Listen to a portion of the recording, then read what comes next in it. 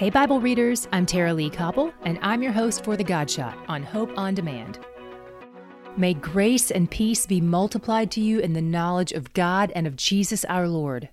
2 Peter 1:2. Not long before he died, Peter wrote this letter, probably from prison in Rome, to Christians who were facing persecution and maybe even their own martyrdom. This is the opening of his letter, and a lot of it is centered around the ways God's grace shows up in our lives. In biblical terms, grace isn't an excuse to sin. It's God's work in our lives as an agent of change, moving us beyond where we are. Charles Spurgeon said it this way: "Grace is the mother and nurse of holiness, not the apologist of sin." Peter says the more we know God, the more we will know His grace and the more we will feel His peace. Where do you lack peace today?